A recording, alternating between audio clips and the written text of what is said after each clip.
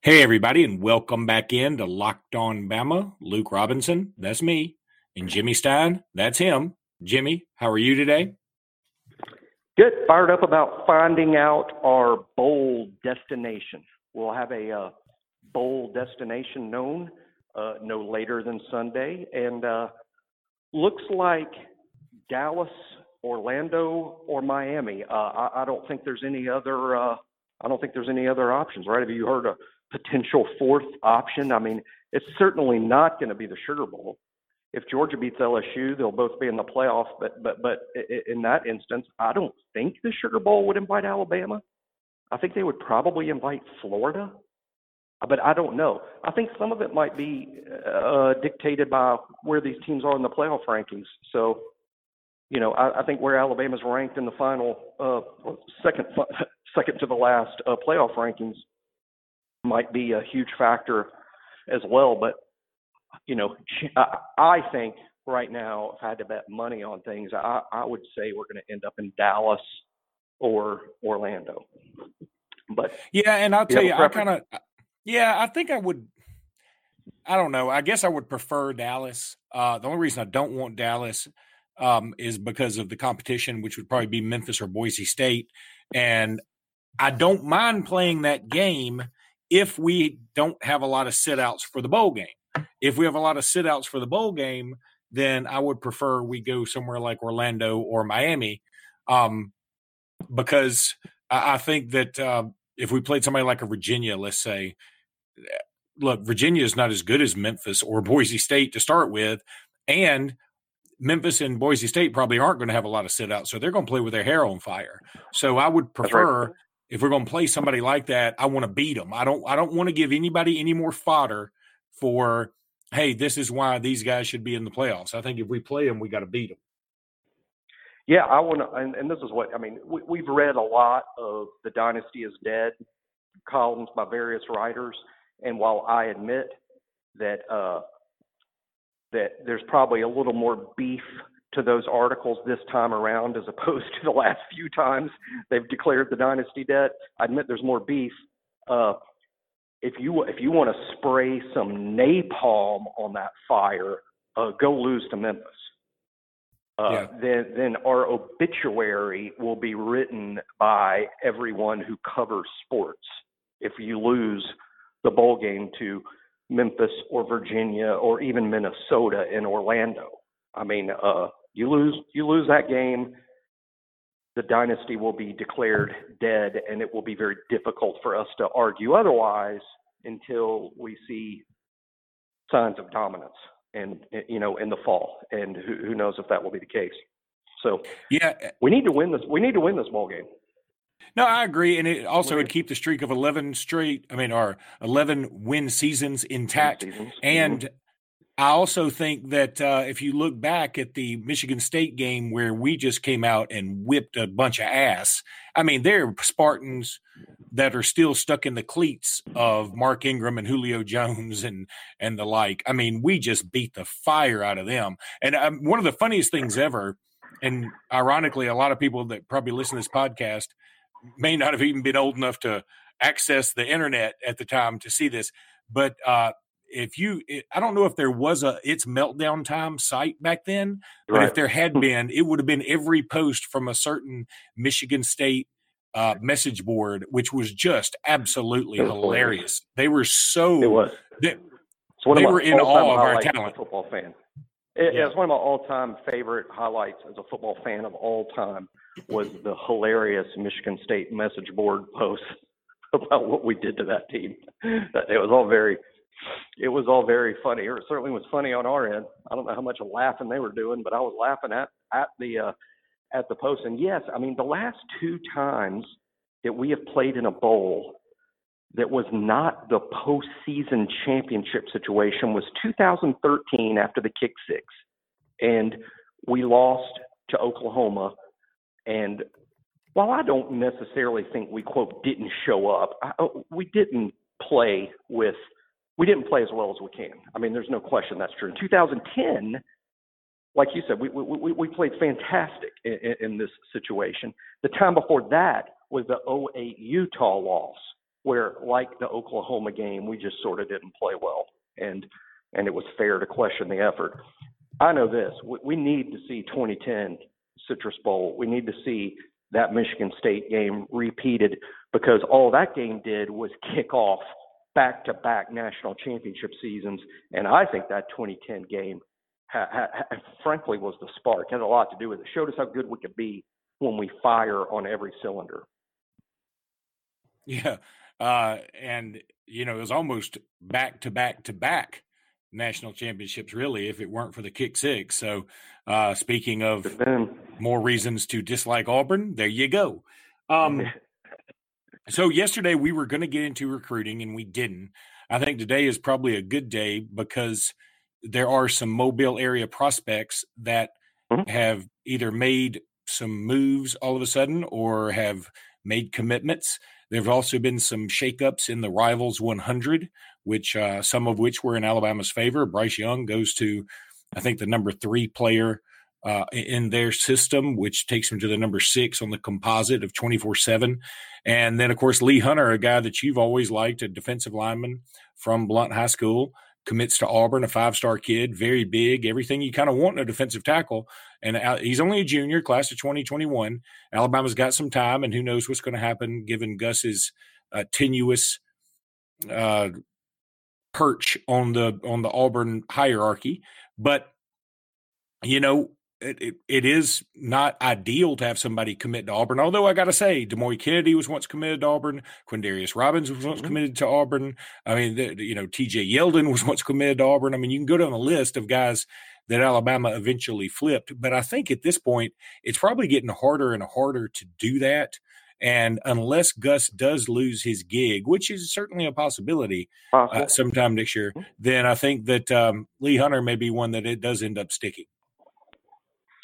Yeah, I would guess right now that it is going to stick and that Lee Hunter will sign with Auburn 1 year from now, and he's a very, very good prospect. I've compared him to Nick Fairley. We all saw what kind of a dominating presence he was in his final season or two at Auburn. I think Lee Hunter can be the same type player. If anything, though, Lee Hunter's bigger than Fairley was at the same age. I think Nick Fairley went into his senior year about 265. Lee Hunter will be north of 300 pounds, but he's an extremely active. Don't think of him as a Terrence Cody. This kid is extremely active. I think Marcel Darius is a pretty good comparison as well. Just that sort of kid. But, you know, as to why he didn't strongly consider Alabama, who did offer him. Alabama offered him back in October, about a month or two ago.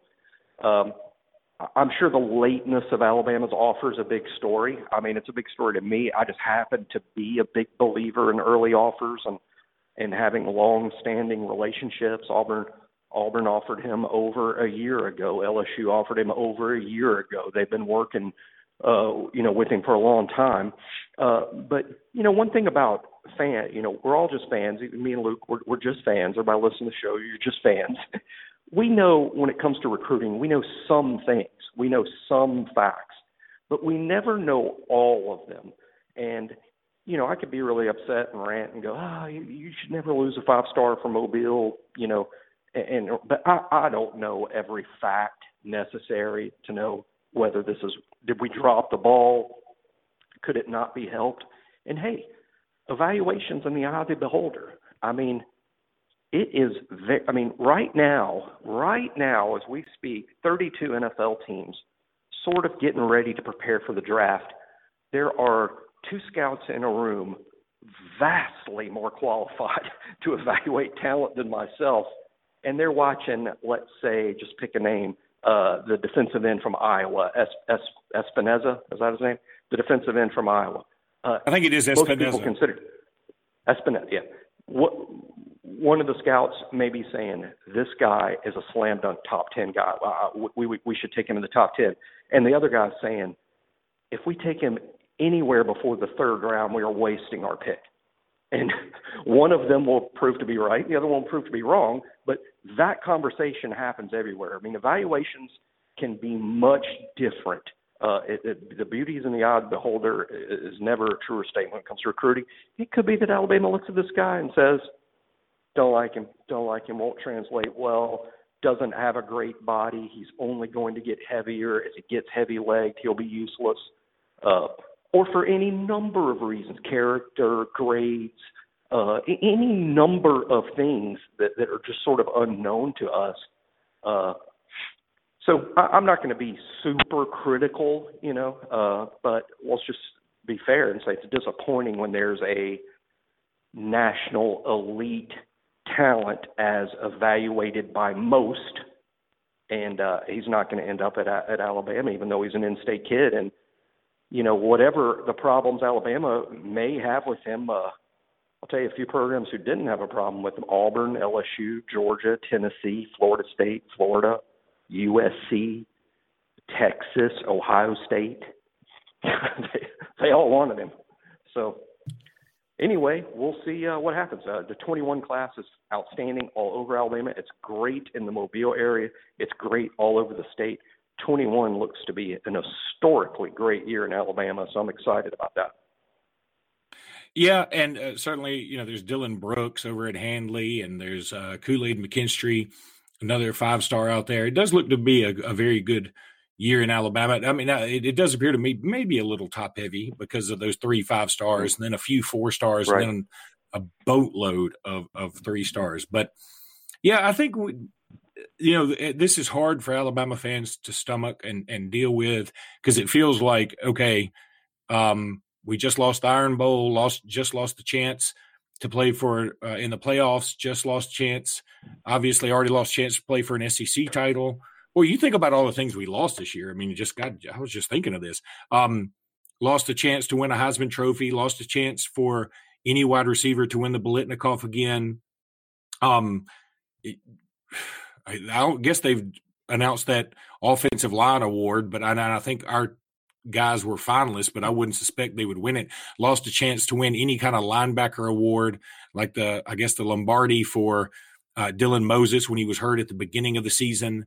Lost Lee Hunter, the best committed prospect in the 2021 class out of the state so far. Yikes, man. We've lost a lot here. Probably lost a chance for Tua to go number 1 in the draft.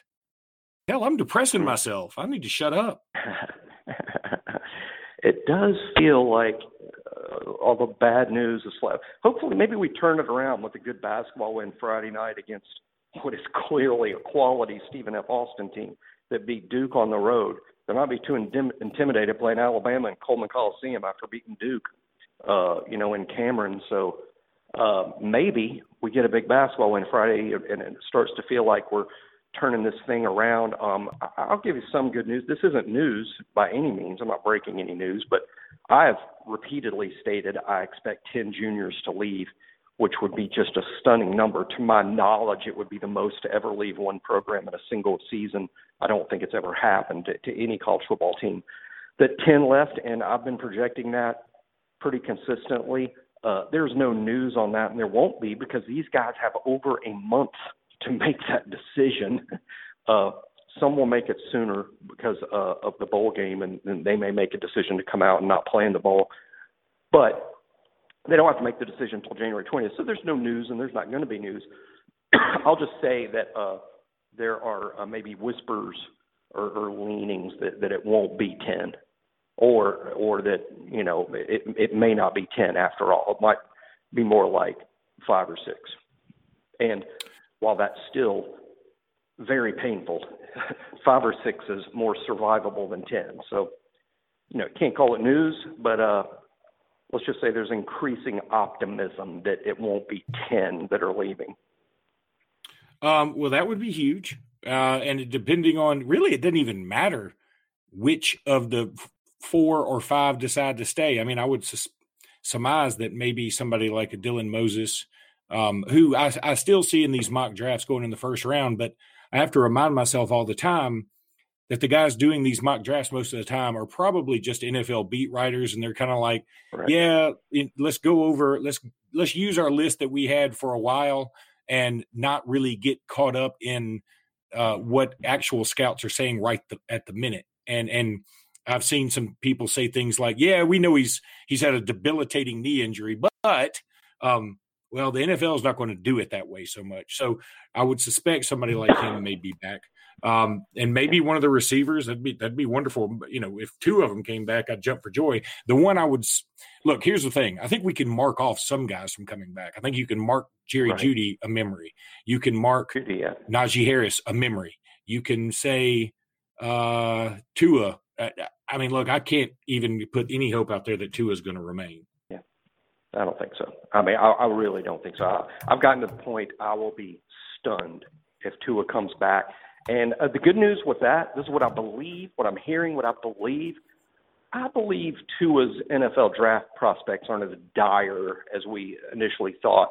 I think there is still, I will even say, an excellent chance that Tua goes in the top 10.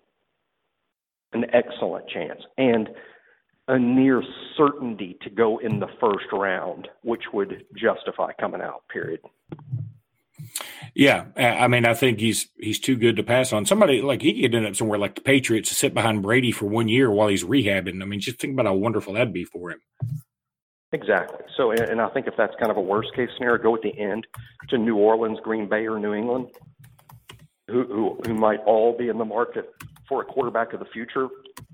That seems ideal for them. So, kind of reminds me of what Green Bay did when they drafted Aaron Rodgers.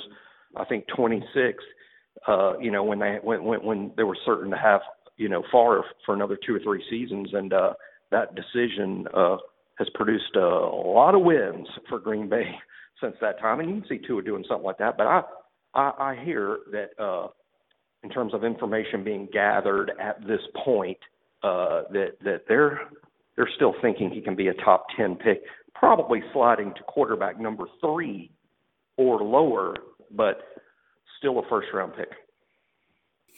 By the way, Najee and Jeudy went pro after their 3rd year. They made that decision when they were in the 12th grade.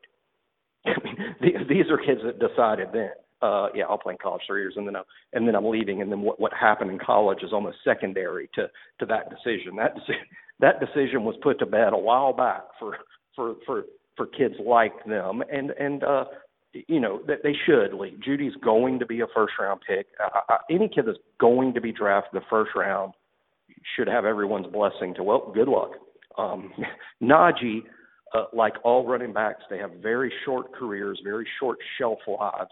NFL running backs are retired and put out to pasture at the age of 29. So if you're a running back and you're able to play in the NFL, go the first moment you can, because your career is going to be short-lived.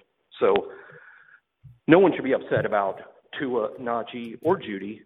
And as to the other 7 juniors that all have difficult decisions to make, a lot of it's just going to depend on the information they gather, their personal situations.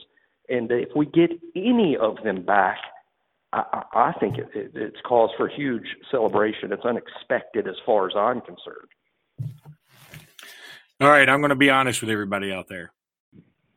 I'm supposed to do a live read, and I have somehow lost my paper to do the live read.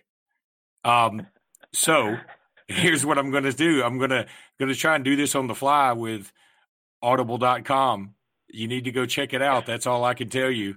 It has all the books you can possibly want. I'm making an Audible. I'm calling an Audible for Audible.com. Audible now. This is fantastic.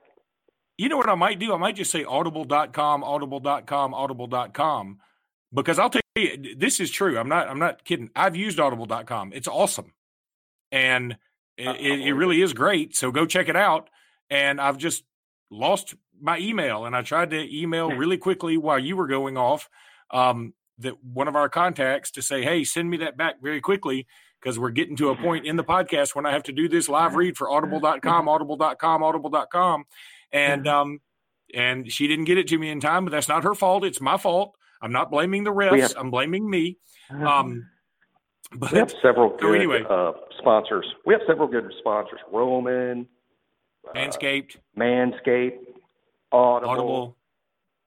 The Dash, the DoorDash. The food DoorDash is awesome. Boy, I'm telling you, listening to our show is a wealth of help for you.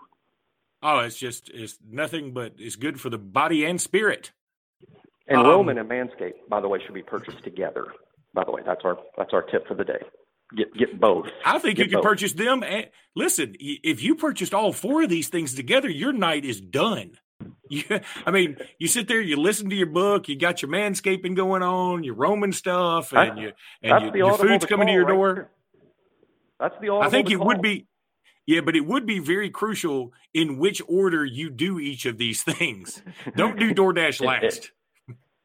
But anyway, DoorDash is not first. DoorDash is not first. I agree. DoorDash is last. Well, Audible might be last. Don't you want to read a book before you go to sleep, maybe, or listen to your book? Listen to your book as you drift off to sleep after your fine meal that was delivered to the door and after your fantastic date with your lady.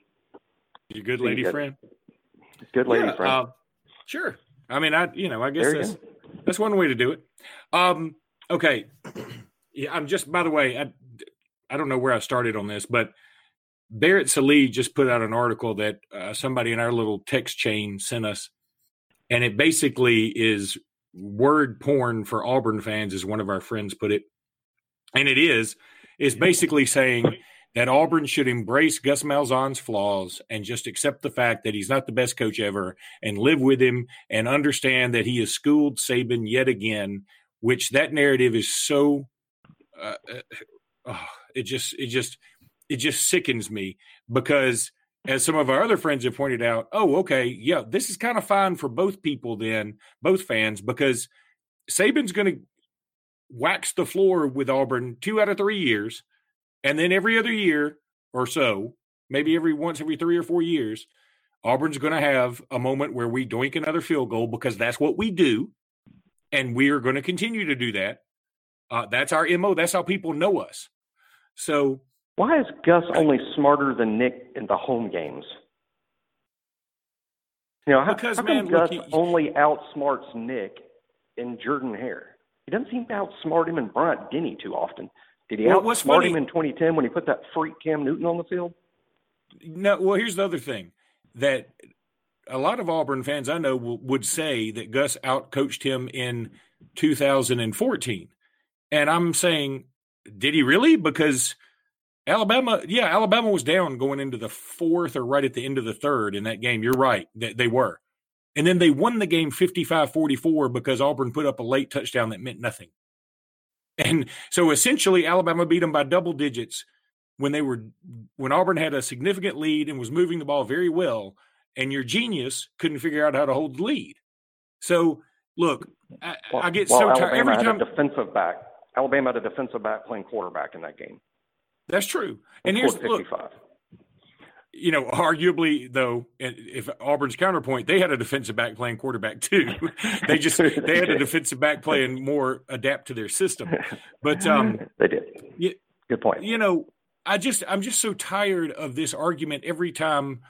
And it's not like we lose all the time. Now, we have lost more than we're used to over the last 365 days. That is undeniable. I get it. We've given up a lot more points. I get that too, which is why I think we're going to have a scapegoat, and I think that scapegoat will be Pete Golding. But, at the same time, we're still pretty damn good, everybody. I mean, look, who else could – if Ohio State lost Justin Fields – and they lost, I don't know, they have a badass linebacker whose name escapes me right now. But if they lost, I'm sure they've got a Bosa on the team. They got to have a Bosa. If they lost a Bosa. They got Chase Young. Us losing Dylan Moses is no different than Ohio State losing Chase Young. There you go. They lose Chase Young and Justin Fields. Do you think that they get through their schedule? And you know what? They might get through their schedule unbeaten because they beat Michigan's ass. It doesn't matter the time, day, or place. Well, it's easy to foresee with just the loss of those two guys, Ohio State losing 2 games out of their 12 by a total of 8 points. It's easy to see that. Now, I know they beat the crap out of everybody, and they are the best team in the country. And Alabama lost more than just the quarterback and Dylan Moses. That's true. I do think injuries top the list when you're talking about things that went wrong in 2019. I don't think it's the only thing. I think there's a lot of things we got fixed. But Alabama's injury luck was ungood. I mean, we talked about all summer on our podcast. We talked about all summer. I remember having an episode where we discussed who can we not lose. And it wasn't even really a discussion. We can't lose Dylan. We can't lose Tua. And who did we lose? There you have it. Yeah. And that's the other thing, too. I think I believe that we can say now, look, if you're an Alabama fan, you're going to take some grief for Auburn winning and even for LSU winning and not making the playoffs. And everybody's going, giving you hell. And SEC Shorts is putting up a funny video, which was pretty damn funny if you've seen it. I have not seen it. There's a new Alabama. It's funny. It's like it's about Alabama trying to sneak its way into the playoffs. It's funny. You'll have to see it to get what I'm saying. Even after the loss to Auburn? Yeah, it was after the loss to Auburn. It was like, Alabama, you just got to see it, man. I can't. Oh, yeah. Blow by blow this mother. I'll put a link on it. Audible, and I'm heading to it when this podcast is over. Yeah, it's funny. But anyway. Audible.com, audible.com. I think what we do is if you're to keep your sanity, I think you're going to need to chalk this season up to, you know what? A lot of things went against us. It wasn't our year. It sucks. I know we're going to take some grief. But then I think the next time that somebody else's turn over the barrel and they, bitch and whine and complain about the officials and they shouldn't have spotted it this way and they started the clock too soon or they didn't give us enough time to get off the field, we can say, here, have a nice warm glass of we don't give a shit because we've already been there. And, when I was a student in Alabama and even after, because I've been there several times, not in a while, that's a shame, but I remember walking through Bryant Museum and looking at all the various cool stuff. And I specifically recall looking at trophies. And in the museum, there is Sugar Bowl trophy for our wins in the Sugar Bowl. There's an Orange Bowl trophy in there. There's a Cotton Bowl trophy. And I would just stare at that going, wow, that's cool. That's the trophy you get for winning the Cotton Bowl. And games like that were so much bigger in the pre-playoff era. But the fact of the matter is we're playing for a trophy. We're playing for a trophy. You win it, you bring it home and you put it in the football building or you put it in the museum. And it's a big deal. We got to remember, it is a big deal. It's a big deal to go to the Cotton Bowl, as an example, and win it. And we should be excited that we could finish the season 11-2 Cotton Bowl champions, because I assure you there are a lot of programs that would like to take our place as an 11-2 Cotton Bowl champion. Yeah, and by the way, I just saw another bowl projection that has us playing Baylor in the Sugar Bowl, which, I kind of don't – Baylor falls under the Memphis category for me because they don't have anybody leaving early either, and they will have they will be – a fire will be lit under their ass by Matt Rule, who is a very good coach, and they hit you very, very hard. So if we don't come out prepared, they will beat us, especially if we have a lot of people. One thing about that projection, and I don't know nothing about nothing, but my first response to that is that means Oklahoma beat Baylor, so they must be in the playoff, or Oklahoma would be in the Sugar Bowl. So they have Oklahoma, or they have Baylor beating Oklahoma and not making the playoff. And then because Baylor beat Oklahoma, Baylor goes to a Sugar Bowl and Oklahoma goes to a lesser bowl. So I would need to know that projection. But more importantly, if Alabama's in the Sugar Bowl, does that means one of two things. LSU and Georgia are in the playoff, which is possible, and that would likely put Alabama in the Sugar Bowl. Or the Sugar Bowl flat out chose Alabama over Georgia. And I don't personally think that's fair. But on the other hand, Georgia played in the Sugar Bowl last year. If Alabama's going to be in the orange and Georgia's going to be in the sugar, it makes some sense to switch that because Alabama played in the orange just last year and Georgia played in the Sugar Bowl just last year. And sometimes they worry the fans won't travel if it's to the exact same place 2 years in a row. So I doubt we would be in the Sugar Bowl. I really doubt that. But it's definitely possible. It's definitely possible. I like that. You have covered every single base there. I don't think that'll happen, but it could happen, and it very well might. But it probably shouldn't unless it does. That was that's proof I'm a lawyer. If anybody had any doubts about my legal background, that was it right there. Any other recruiting stuff out there you want to go over? Well, Coach is out in California today. He is recruiting Trayshawn Holden. He's recruiting Bryce Young. Stop over in Vegas to recruit the vitally important Darnell Washington, who might be as important as any recruit that we're recruiting. He's a 6-star. He would be an impact player and the most physically gifted tight end on our roster day one. So big day recruiting. If we were preparing for the SEC championship game, Nick would not be on the road doing these things. So I think we're making some lemonade out of the lemons we finally get to recruit this week. Whereas in previous years, we're getting ready to play a game. You can't do both at the same time. You have to either get ready for a game or recruit. And we've been getting ready for a game most of the seasons recently. But we'll see. Demoy Kennedy snuck off and visited LSU. I don't believe he's going to flip LSU. I think he'll be firmed up to Alabama this week, and we'll sign with Alabama December 18th. I'm not too worried about that yet, but yet another cautionary tale. We offered Demoy Kennedy a full year after LSU and Auburn did, so it's not like it might look like, if he did flip to LSU, like, oh my gosh, LSU snuck in at the last minute. Actually, LSU's been recruiting him for a year longer than Alabama has.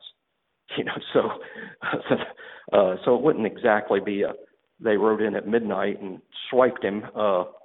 No. So, but that said, I think Demoy Kennedy's sticking with Alabama, and he's moved up to a 5. Somebody made him a 5-star.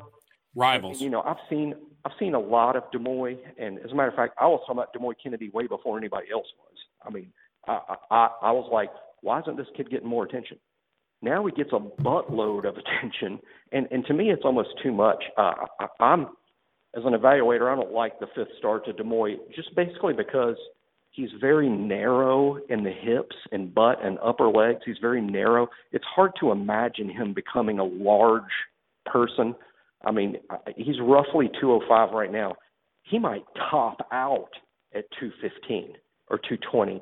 And I'm just not going to give 5 stars to a linebacker who may never be bigger than 215 pounds. That's not to say he can't be a good player. I know he'll be a good player. But a 5th star, that means he's sort of like a projected future first-round pick. And I just can't say that with a kid who has questions about his size. So I think the 5 star is too much. And I say that as a guy that was hollering about Demoy Kennedy before anybody was. Well, you really are a lawyer. You flipping and flopping like some kind of crappie caught on a dock here. I've talked about this before. Whenever I find a guy, and it's usually local guys. As a matter of fact, I was watching a lot of tape today. When I find a local guy and, tell my friends in the recruiting industry, sort of hype the kid here and there, and no one has offered him, and I'm sort of one of the first to publicly scream out the name. And then I'm like, why is nobody talking about it? Then all of a sudden he gets noticed, and then all of a sudden he racks up these offers, and then all this attention. When there gets to be so much attention, I sometimes psychologically have the reverse effect. Then I'm like, wait a minute, I never said that. I never said he was a 5-star. I just said, I never said, hey, he's a 5-star guy. That was never. That's kind of like too much for me. So it's just kind of funny how I come out hyping. I come out hyping the kids when they're 2 stars, and I'm like, 2 stars? This kid is unbelievable. And then they bump him up to a high 4 or 5, and I'm like, whoa. Yeah, let's not go nuts. Exactly. That's all I'm saying. Really quickly, you're not really into comic book movies. They came out with the Black Widow trailer. It's damn good. It's got Scarlett Johansson in it, so you might be interested. I'm not. I don't know how to define what I certainly enjoy the heck out of the ones that are really good. I'm not going to watch any of them just for the sake of watching them. But if they're good and the reviews are good, people watching it say, "Oh, this is great," I'll definitely see it and enjoy the heck out of it. All right. Well, you need to go check out that SEC Shorts just so you can be up to date. I don't know how much energy how much battery power your Tandy 3000 has left in it, but see what you can do.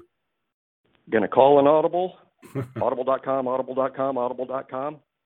Watch that SEC Shorts thing and then do some business. Actual business. That sounded like I was going to the bathroom. I was like, man, that is so awful. Please. I mean, that's sort of like when you're trying to leave a situation, you're just trying to leave a conversation, you say something really stupid. I'll never forget this, and I think I can say this on air.